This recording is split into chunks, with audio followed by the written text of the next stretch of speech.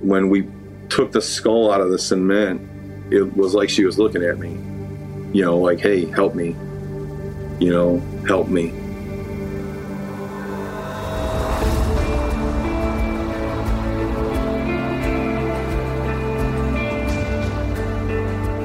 I'm Scott Weinberger, investigative journalist and former deputy sheriff.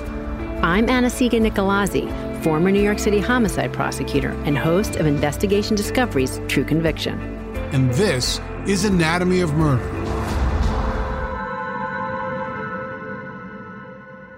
So before we get started today, I just want to remind all of you, you can follow Alisha and I on our social media at Weinberger Media and at Alisha Nicolazzi for all the updated information about this podcast, and we'd appreciate the follow.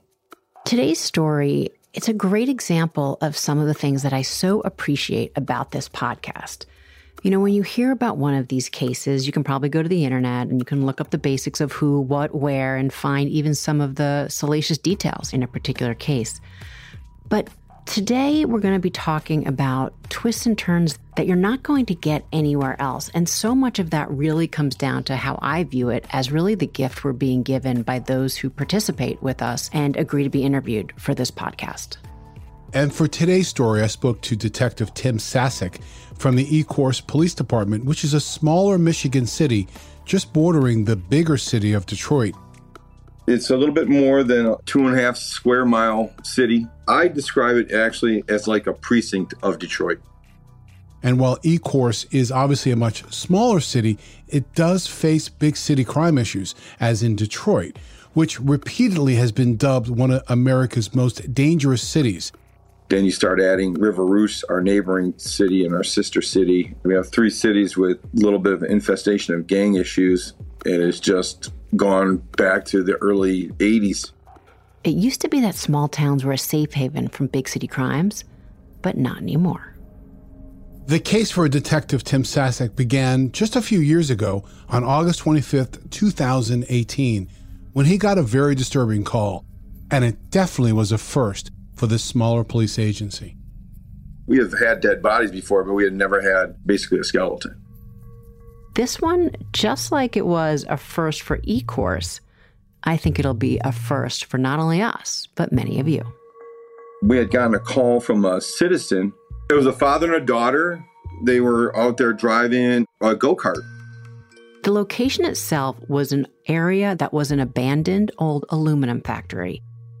And it's just a cement flooring where you had patches of grass and a parking lot and all flat. And it had been abandoned for over 8 years. It's about a 2.5 square mile area. And because it was a flat cement surface, he was teaching his children how to go-kart race on it. You know what I mean? That seems like the perfect place to do that. But on that day, they would also discover it may also have been the perfect place for someone to dump a body. One of the kids located what he thought was a skeletal hand on the cement. So the callers obviously pointed the item out to the first responding officers, and in turn, they called out detectives. Me and you could both look at it and say, hell yeah, that's a real hand. But I need a pathologist to tell me, yeah, that's a human hand. And that's when you have to try and find the body that's supposed to be connected to this. As you can imagine, we wouldn't be talking about it today had it not been a human hand. So I just had them bag it. The following Monday, which was 2 days later, the Wayne County medical examiner, they said, yeah, it was human. And then that's when you got the holy moment. You're like, there's a body out there. None of any other officers that I've ever heard of have just found a body part anywhere. I go, that's stuff that you see on TV. So let's talk about the find itself. The hand was deeply decomposed, indicating that it had been there for quite some time. It looked like a thumb, your forefinger and your middle finger, and a wrist. The ring finger and the pinky finger were missing. Even as we are talking this through, I'm looking at a photograph from the crime scene, a picture of the hand. And the first thing that I have to say is that it almost took me a few seconds to figure out exactly where it was. Because remember, beyond the cement, there's all this grass. And I can only describe it as this brush. I described it as elephant grass, like you're in a jungle. It's that thick. It's almost like stalks, and it's really hard to see anything, but if you look closely towards the ground, there is a dark grayish object, and it took me a while to try to almost figure out the outline for myself. So for me, I almost just wonder, how is it that the father and daughter just spotted the hand? The only thing that made it look human was it had actually 2 acrylic nails, one on the forefinger and one on the middle finger. And that was the first sign that the victim was likely a female. In general, more than not, females would have acrylic nails on their fingers. And they were long acrylic nails, not short. And the hand was kind of small. We're not allowed to do the Sherlock Holmes and assume something. We have to actually have a little bit more than that. And that's why we always, unfortunately, have to, ask doctors. So the question really remains, was a body there based on a suicide or an accidental death and an animal severed the hand from the body? Or is this a homicide? It could have been anything. We don't know what we have. It wasn't a fresh severed hand. If somebody severed a hand, cut it off, that to me would be there is a serious injury or a serious crime has happened for a person to lose their hand. I am actually looking at a picture of the crime scene, and I would have asked the very same questions. And while you might be saying to yourself, well, wait a second, if there's a hand, of course it's a homicide. Well, there is a reason that there could be a body out there and that it's not homicide. It could be someone who doesn't have a home, who just had a medical condition and maybe died. A homeless person or a person down on their luck or even a drug addict can hide out, do some drugs and then overdose. And then once again, animals can just do what animals do. And a hand does not remote to death. A person can lose a hand and survive. You know what I mean? You really don't know at that point of the investigation, is this done by somebody or an animal? And so to answer those things, Scott, obviously they have to figure out where is the rest of whosever hand that is. Tim and his partner take the next step to determine if other body parts of this potential victim could be located in the same area. The area was actually pretty big. And again, we're talking about an area that was over 2.5 square miles of this tall, thick grass. We cut our arms. The grass was so sharp, walking through this thing. I mean, literally, it was over 8 feet tall. And you can't see more than 1 arm length in. Likely challenging for a human search team, but a perfect challenge for a cadaver dog. And a dog would be able to really get in the weeds, excuse the pun, but really be able to get at a level and get a scent at a lower level through that grass to be able to determine, was there any more body parts in that area? And that is exactly the decision that Tim and his partner made. They reached out to the state police, who have a full-time cadaver dog, to do the search. If you're into dogs at all, and really who isn't, especially when we're talking about police dogs, send you over to our website, anatomymurder.com, where we have a picture of the photograph of the dog. I have to tell you that when I have had the various police dogs and cadaver dogs and evidence dogs in my cases, I've actually had jurors ask afterwards, we were waiting for the dog, because people just love the idea of them, and with good reason. On the podcast, I have spoken before about my training. The dogs must go through about 1,000 hours of training in order to be certified. And listen to this. They can detect the scent of a body, even if it's buried, up to 15 feet below the surface at an accuracy of 95%. And yeah, dogs are cute, but dogs can also be a great investigative tool. We went by this little patch about 60 feet by about 45 feet wide. It's about 2,700 square feet. That's more than 10 single-car garages. And he fake throws a ball into this elephant grass area. Next thing you know, not even 10 seconds in, he barked. And that was when Tim looked at me and says, "You got a body." I was like, that's when I said, "Oh, And then when the investigators followed where the dog had been and was barking. When the dog went in a little bit deeper, he sat next to this mound of hard cement. It looked just like molten lava, like somebody just threw a bunch of powder and then, it just hardened over time. It was like really odd shaped. And that was when Trooper Johnson goes, "There's your body." We cleared a little bit of the area around this.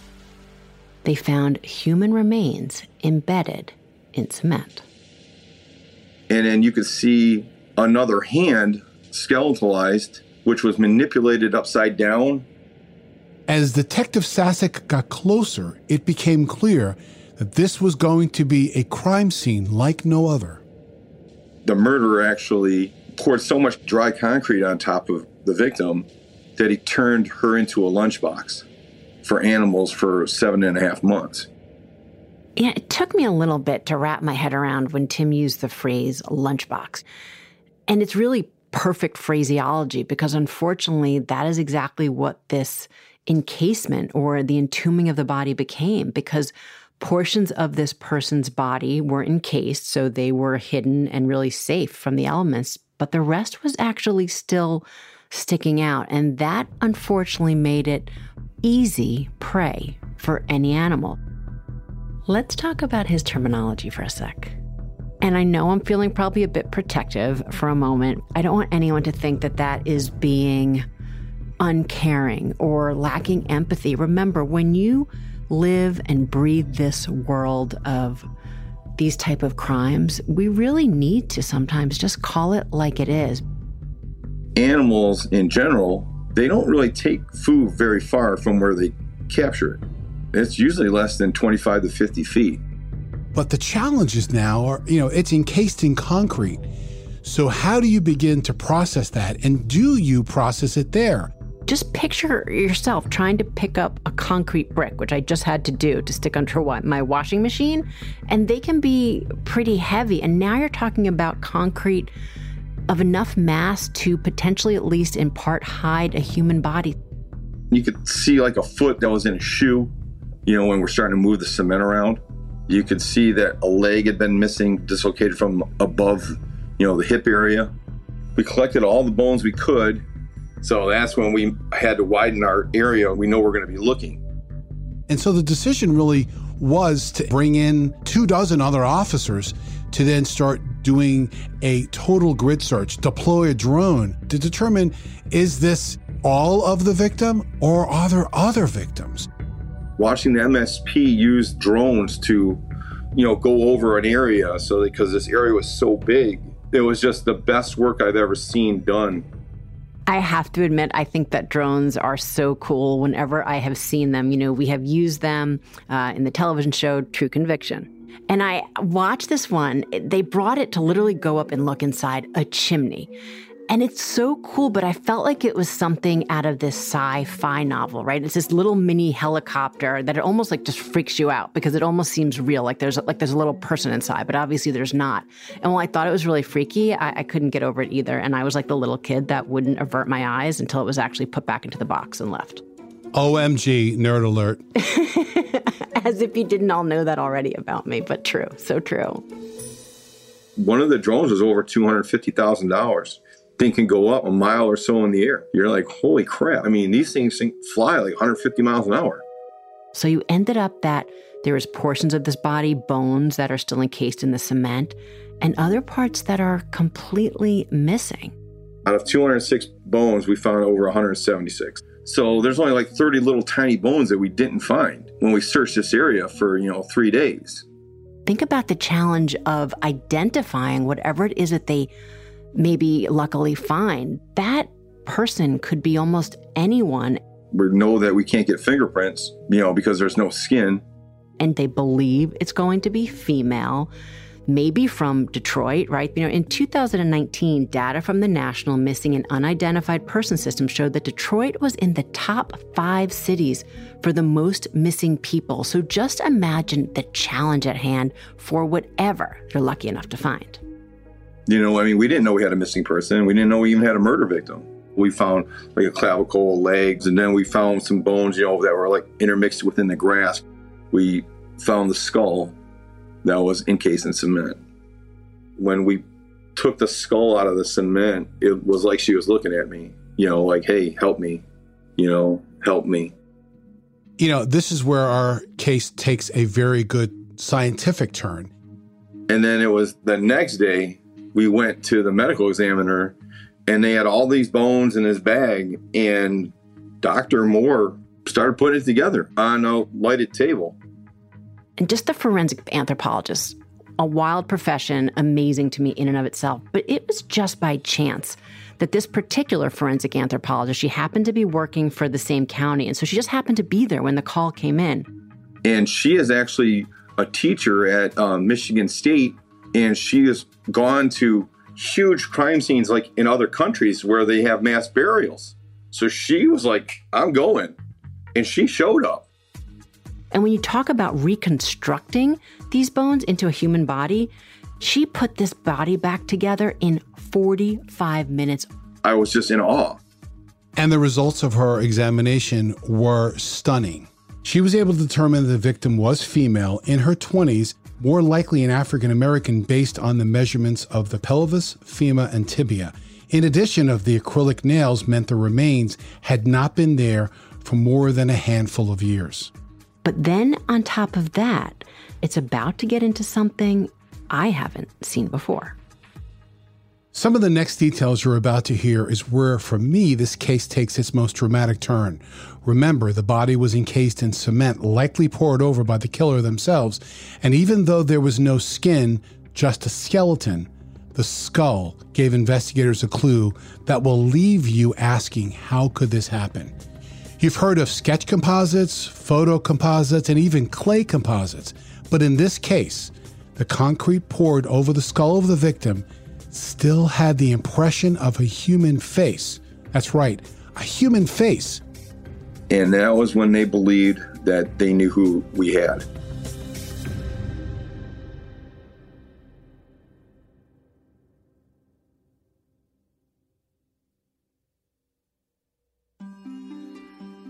These are the creepy things, because when we took the skull out of the cement, the skull made an impression of her face.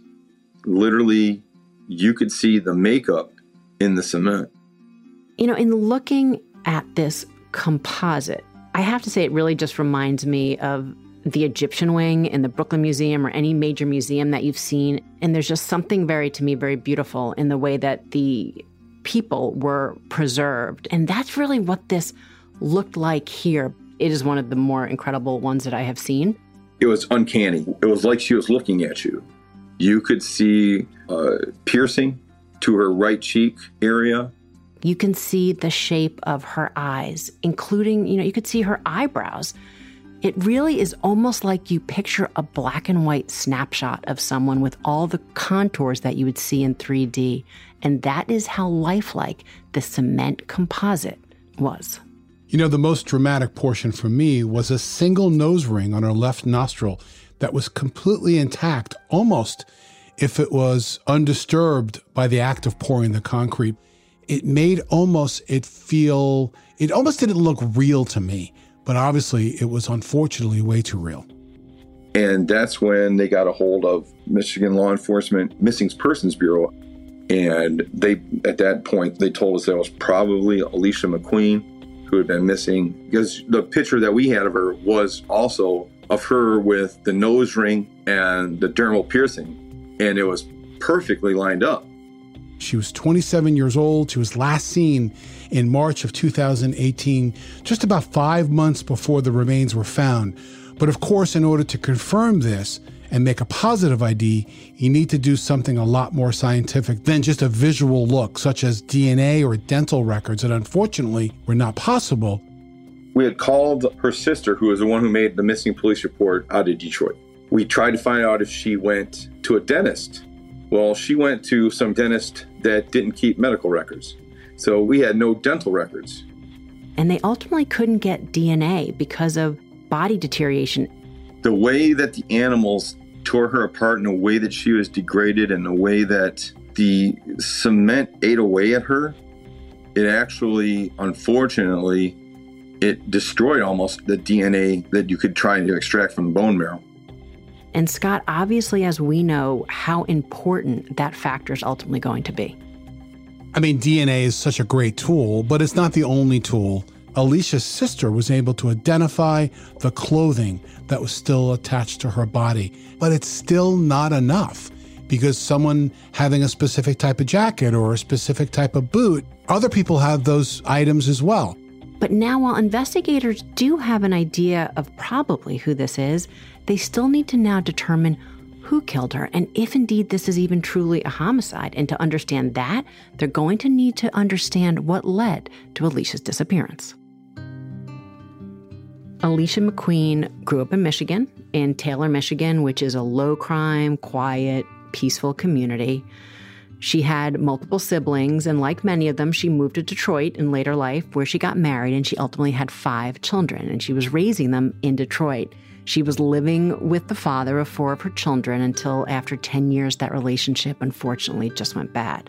And after that, she moved into an apartment with her sister, and that's where she was living at the time she disappeared. She was said to be kind, free-spirited, fun, outgoing, sweet, and funny, and she was smart and also could be very entertaining. She was reported missing on March 8th, 2018. That day was a normal day, according to her family. Alisha was in the house with the kids all day long. Her sister left for work, and around 8 o'clock, she said she was going to make a quick run to a local gas station, and that she would be right back. It shouldn't take her that long, she said, seeing she was only going to walk a few blocks to get there, and that was the last time anyone would see her. So now it was an official missing persons investigation. Now, according to Alisha's family, the police didn't take it very seriously. They didn't do enough as far as they were concerned. The family felt they were given the runaround and that calls were ignored. And while we can't speak to that, we can speak to the sheer numbers of what investigators were up against. So ultimately, they went to Crime Stoppers. They left flyers all over the city to try to get any leads.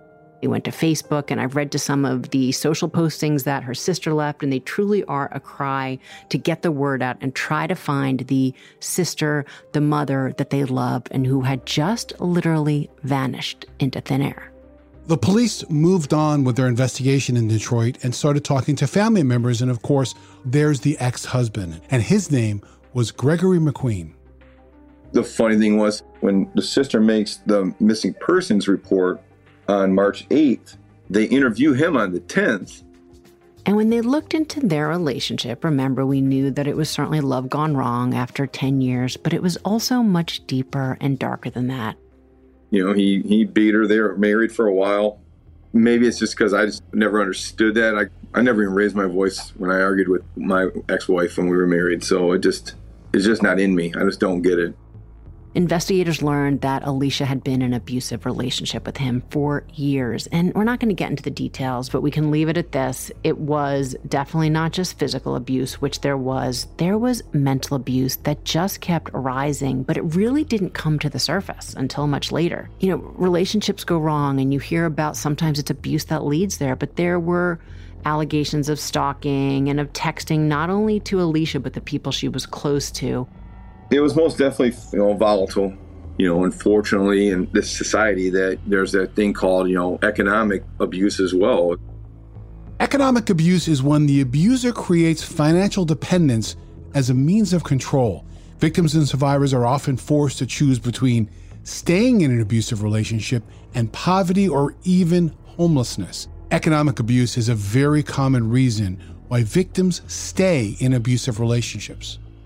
And even more than just the fear, it is the abuser literally holding the purse string over their partner's head, saying, do what I want, or I am not going to give you money. And remember, when it comes to a parent, it's not going to be so much for themselves, but for the children. And that's exactly what happened here. Whenever I hear about these cases of abuse, they are one of the ones that just sit with me in such a different way.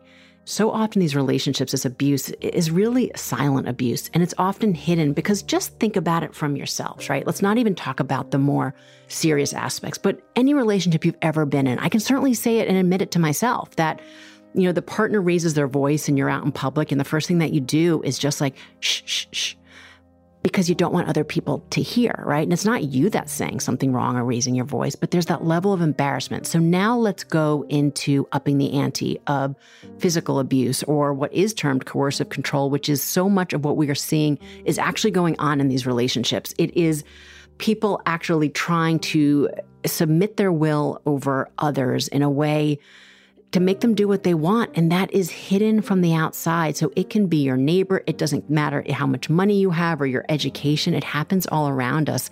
And unfortunately, Scott, you termed this once as a pandemic in its own right. And I really think that is the best word of terminology I've ever heard to describe it, because it's exactly that. It's an extreme threat. It happens way too often. We see more and more of these domestic homicides since the pandemic. It's concerning. You're trapped for one reason, and now you may be trapped for others. Being in 32 years in law enforcement, I see it, and sometimes I just don't understand it. I'll get these guys that abuse their wives, and they have daughters themselves, and then I ask them, I go, man, if some dude smacked around your daughter, what would you do? And they're like, well, I'd kill him. And I'm like, but you're doing the exact same thing to somebody else's daughter. Usually that shuts them up. Whether they learn anything from it, not so much. And for investigators, if this was going to be a domestic violence homicide, they need to look closer at Gregory and Alisha the night she disappeared. She said that she was going to CVS. The cell phone records showed that she was meeting up with Gregory. They had video of her getting in his green pickup truck. So according to McQueen, he told police he did see his wife on the night she disappeared, and he claimed they had consensual sex. And then he says he came back and dropped her off, and that was the last time he had seen her. Detroit had actually done a search warrant on his pickup truck where they got DNA from the seat. They did find traces of DNA of both Alisha and her husband in the vehicle, but of course, that is easily explained and not of significance. But there is something about his vehicle, another detail that is going to factor very highly into her disappearance. But they also got cement out of the back of his truck, which you can't really test cement to where, if it came from the same batch or not. But once again, it's that it was just there. And on the night she disappeared, Alisha texted her daughter, green F-150. McQueen drove a green Ford F-150. Was she texting a sign?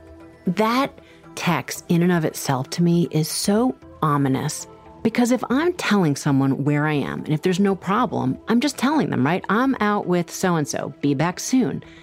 She is texting in some sort of code, almost as if she is giving this message of letting someone know except the person, hoping the person she is with doesn't know what they're doing, which to me really only makes him continue to rise higher and higher to the top of the suspect list. On top of that, he had a criminal record. He's no stranger to being in trouble. He had 3 felony convictions on his record. So as investigators are now digging deeper and deeper into Gregory McQueen and his past, beyond the abuse, they learn a very different story, something that has nothing to do with this relationship turning fatal at all. It actually had something to do with Alisha's sister. Alisha McQueen, her husband was actually in jail for a home invasion.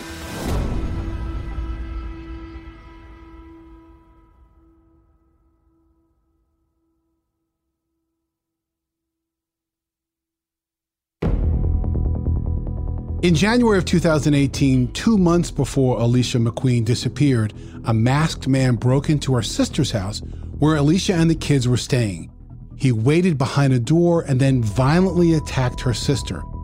He pistol whipped the sister and pistol whipped Alisha McQueen, and he was wearing a mask. While the family couldn't say conclusively who the masked man was, Alisha knew who he was all along. Next thing you know, Alisha was like, "You don't think I know who my husband is?" She's looking at these eyes in the mask. She knows her.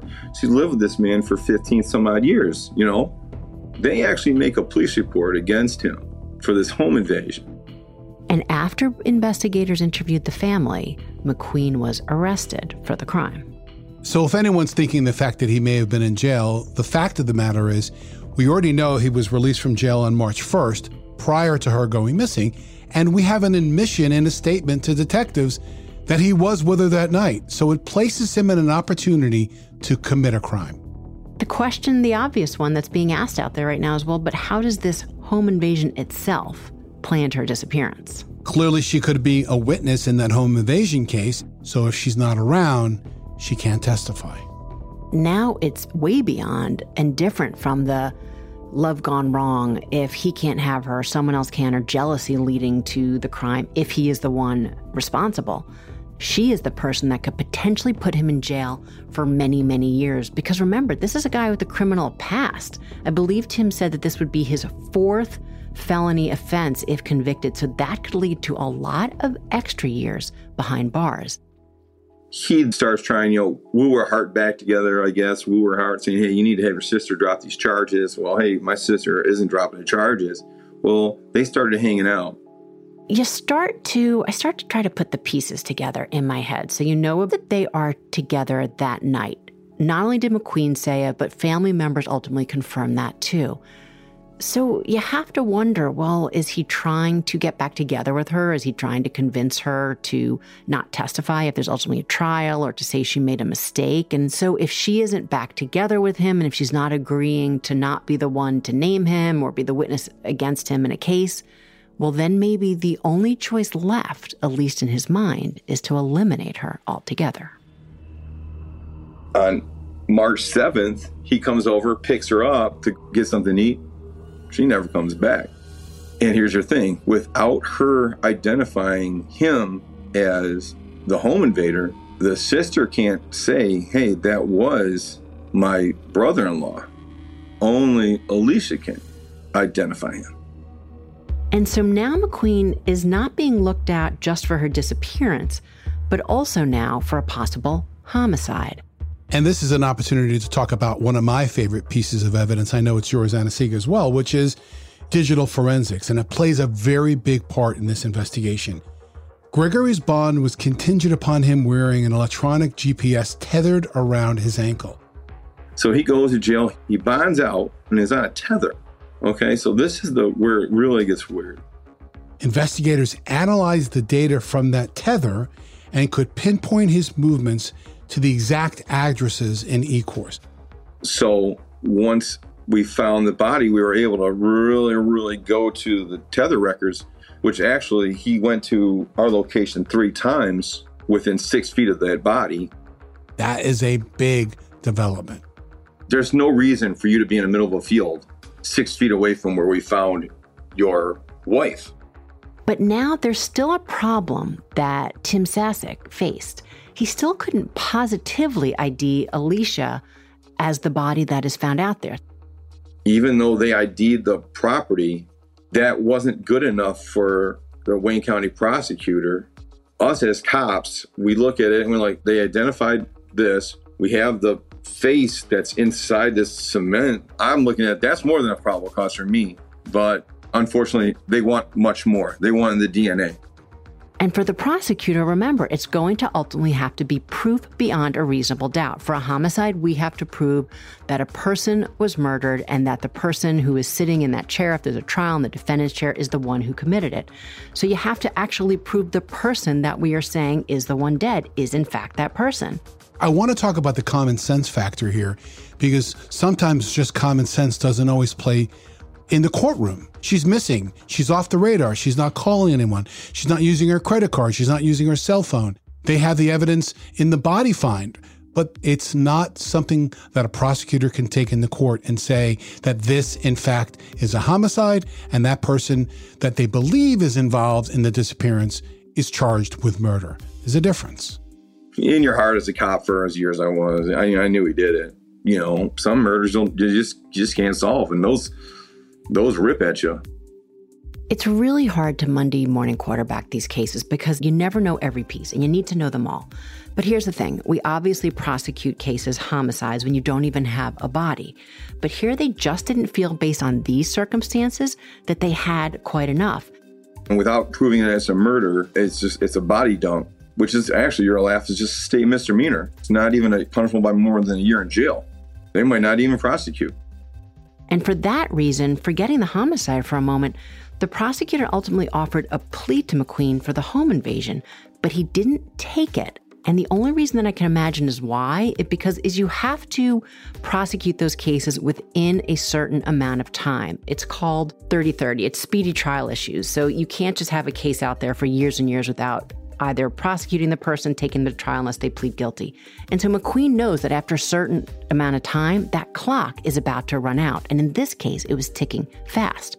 He'd been around the block. He knew if I don't say they're going to have to keep proving stuff. And all I have to do is make it till September when the case against me for this home invasion gets dropped and I'm out of here. So I want you all to picture a second that McQueen is in a courtroom in front of a judge refusing to take a plea. He was like steadfast against it. Prove that I did this home invasion. You don't have a witness, blah, blah, blah. The doors open up. And I went into the court. And in one of his hands, he's got an arrest warrant. And that arrest warrant was for murder. And I've told the court officer, when he's done here, I'm taking him to book him for a murder. So he really doesn't need to worry about this case right now. He did not like me that much that day. As it turns out, they were able to make confirmation on the ID of Alisha McQueen. And the way they did was DNA. And how they got the DNA is so fascinating. I love this. This is like one of my favorite pieces of this case. Remember back early in this podcast, we talked about 2 acrylic nails that were found with that detached hand. And what they did, which was totally cool, was they drilled 2 of the nails that were adhered to the hand, and then they melted on the glue.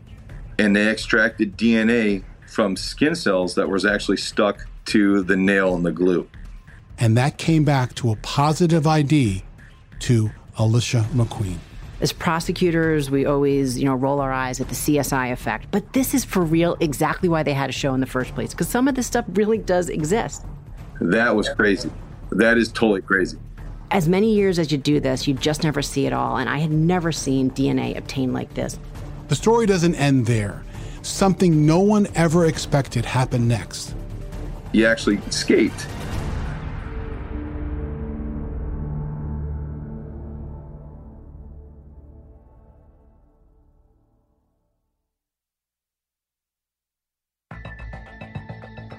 The details of what happens next is something right out of a Hollywood movie script. So they're in the courtroom in Lincoln Park, and they're going through this probable cause exam, which is really just an exam where the judge has to decide whether or not the prosecutor has enough evidence to move forward with the prosecution. Gregory McQueen is looking for more than just a decision from the court.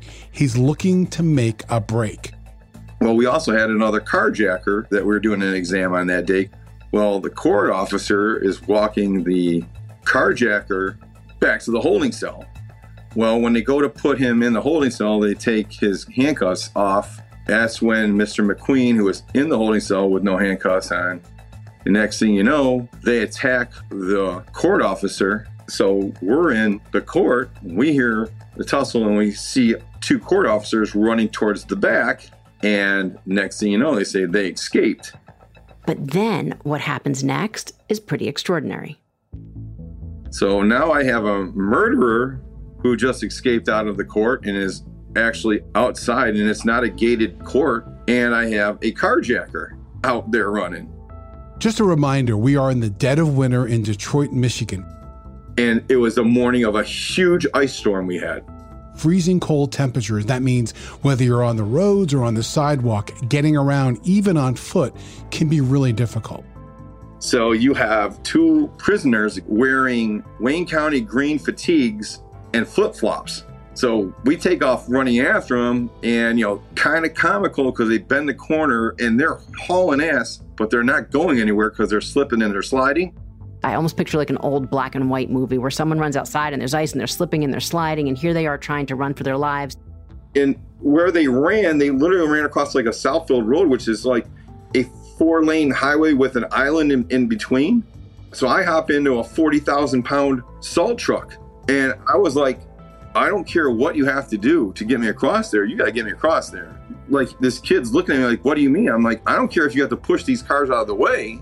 That's a murderer right there. Well, the court officers tackle Mr. McQueen, and one of our officers tackles the other guy that was there for the carjacking, and the bad guy actually gets the cop's gun.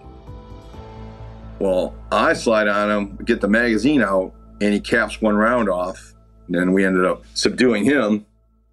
Scott, when we think about it, someone escaping is obviously rare, but I've had it a couple times myself, and it's always one of those things that it stops and makes you swivel your head at not only the gall of the person, but to think that they're actually going to be able to remain out there very long. It's true. It definitely happens, and there are a lot more attempts, thankfully, than successes. And in this case, when Tim finally got a hold of McQueen, he questioned him. And I looked at him. I said, "Are you okay?" He goes, "Yeah, I'm all right." "Oh, man, why'd you do that?" And he said, "I had nothing to lose, Detective Tim. I had nothing to lose." In April 2019, just before McQueen was set to go to trial, at 30 years old, McQueen pled guilty to second-degree murder and to the dismemberment of Alisha McQueen's body. In May of 2019, he was convicted and sentenced to 27 to 40 years in prison for those crimes. He apologized. He said he didn't want to do this to his kids. I know he talked about his kids during his sentencing. And that's it. "I'm sorry that I won't be able to see you." They're like, "I won't be able to see you. I won't be able to raise you." Do you know what I mean? He never apologized for what he did to their mother, ever. But clearly he was just thinking of himself. We see it all the time. It's unfortunate. And there's a set of kids who had nothing to do with this except love their mother and probably love their father. And now they have neither. My ending thoughts on this case is that it really ended up being the perfect storm of multiple resources that ultimately led for justice for Alisha McQueen. I'm a baker of justice cake. I took a whole bunch of evidence that people helped me obtain, and I just baked it. I think it's an interesting take. I mean, you take all the ingredients, your leads, your evidence, your interviews, and your own perception of exactly what happened, and you could bring it all to the prosecutor, like you, Alisha, to make into a winnable case. That's all the ingredients that went in to bake this case into a conviction.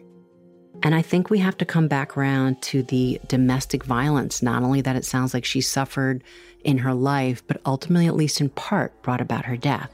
We cover so many cases over the years and within this podcast about women and even men who die at the hands of a partner in a domestic violence homicide.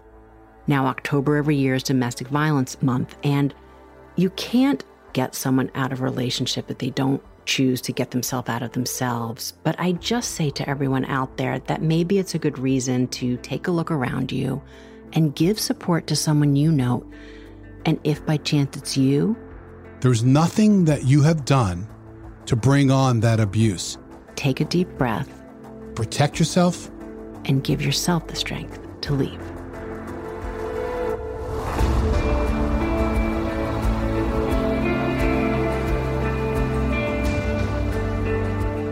Tune in next week for another new episode of Anatomy of Murder. Anatomy of Murder is an Audio Chuck original. Produced and created by Weinberger Media and Frasetti Media. Ashley Flowers and Sumit David are executive producers. So, what do you think, Chuck? Do you approve?